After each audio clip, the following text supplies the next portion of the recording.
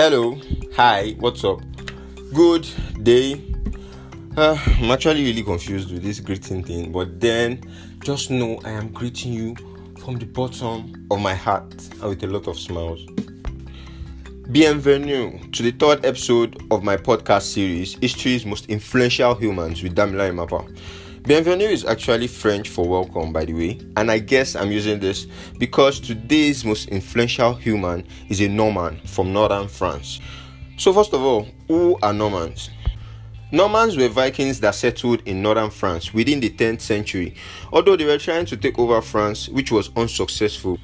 Seeing how strong they were, the French king later gave them a land in northern France, which they later named Normandy. In return, they were to protect the northern shores of France from any invasion, mainly from other Vikings. The story is actually longer than this, but then that is not our bone of contention for today.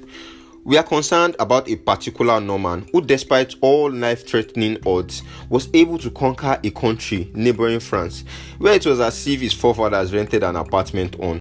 What effrontery!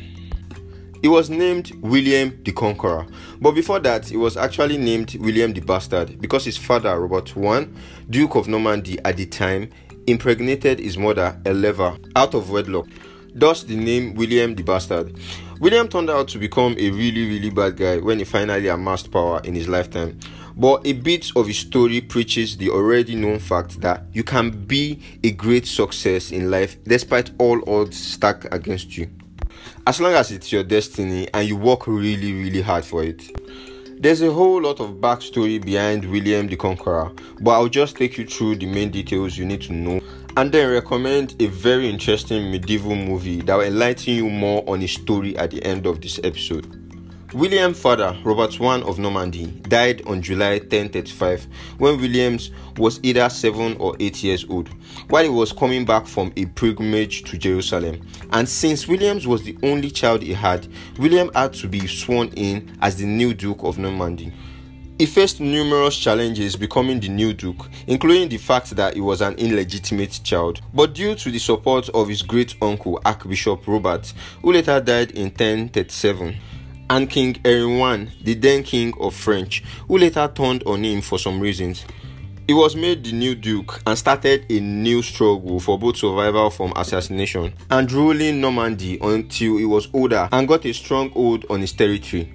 Different men took custody of the young Duke, and about 4 of them died, some assassinated. This survival factor must have been what made him a really tough king later on. In 1046, William's opponents came together in a rebellion in an attempt to seize him, but he escaped in the middle of the night to meet King Henry. In early 1047, Henry and Williams returned to fight the Battle of Valles Dunes and successfully regained Williams to power. He continued his struggle to retain his stance as a strong ruler after continuous warfare until 1060. I'll not bore you with the details, although this was a period where King Henry fought with Williams because Williams was gaining too much power and the king still wanted Normandy under his control. But these fights and invasions ended after King Henry and another enemy of Williams called Count Geoffrey died in 1060. 6 years later, the then King of England, King Edward, whose mother was a Norman princess and was also William's cousin, became sick and unfortunately had no heir.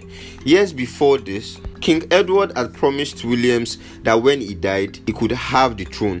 So Williams was happy he was soon going to be the King of England. But unfortunately, he had 2 other obstacles. Harold Godwinson, an advisor to the king, and Harald Hardrada, the then King of Norway, who both have very interesting background story as to why they believed they deserved the crown. On January 1066, King Edward died and Harold was sworn in as the new King of England, the same day King Edward was buried. News of this got to William, who got furious and prepared for war against Harold, who had sworn to William that he could be king 2 years before that time due to some reasons. And at this same time, Harald Hardrada was traveling to England by sea, also to invade England and take the throne. Unfortunately, the wind didn't allow William's army to cross the sea to England as it was blowing the opposite direction, so he had to wait. But Hardrada was luckier as the wind was blowing on his favor. So his army landed on the northern shore of England but was later defeated by English army and Hardrada was killed. Williams waited for more than 3 months until the wind changed direction The English army were still in northern England when William and his army reached southern England and settled in Hastings in September 1066. The English army had to travel back to Hastings just days after the battle with Hardrada, and on October 14, 1066, the Battle of Hastings commenced. During the very tough battle, Harold was killed, and Williams finally won the battle, earning him the title Williams the Conqueror and the first Norman King of England. 2 months later, on Christmas 1066, Williams was forcefully crowned King of England. He went on to force the English, who were called the Anglo-Saxons, into accepting him as their new king.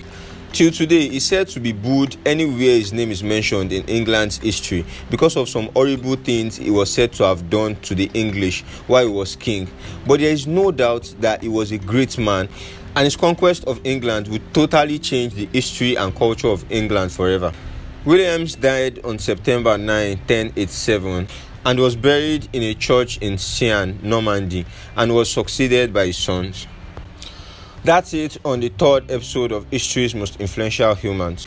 Oh, and before I forget, the film I told you about in the beginning of this episode is named William the Conqueror. Obvious, right?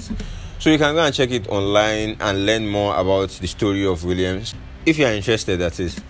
So I hope you learned something from today's episode. Kindly subscribe to my YouTube channel, follow me on my social media handles, like, comment, share, and I hope to see you on my next episode. Thank you.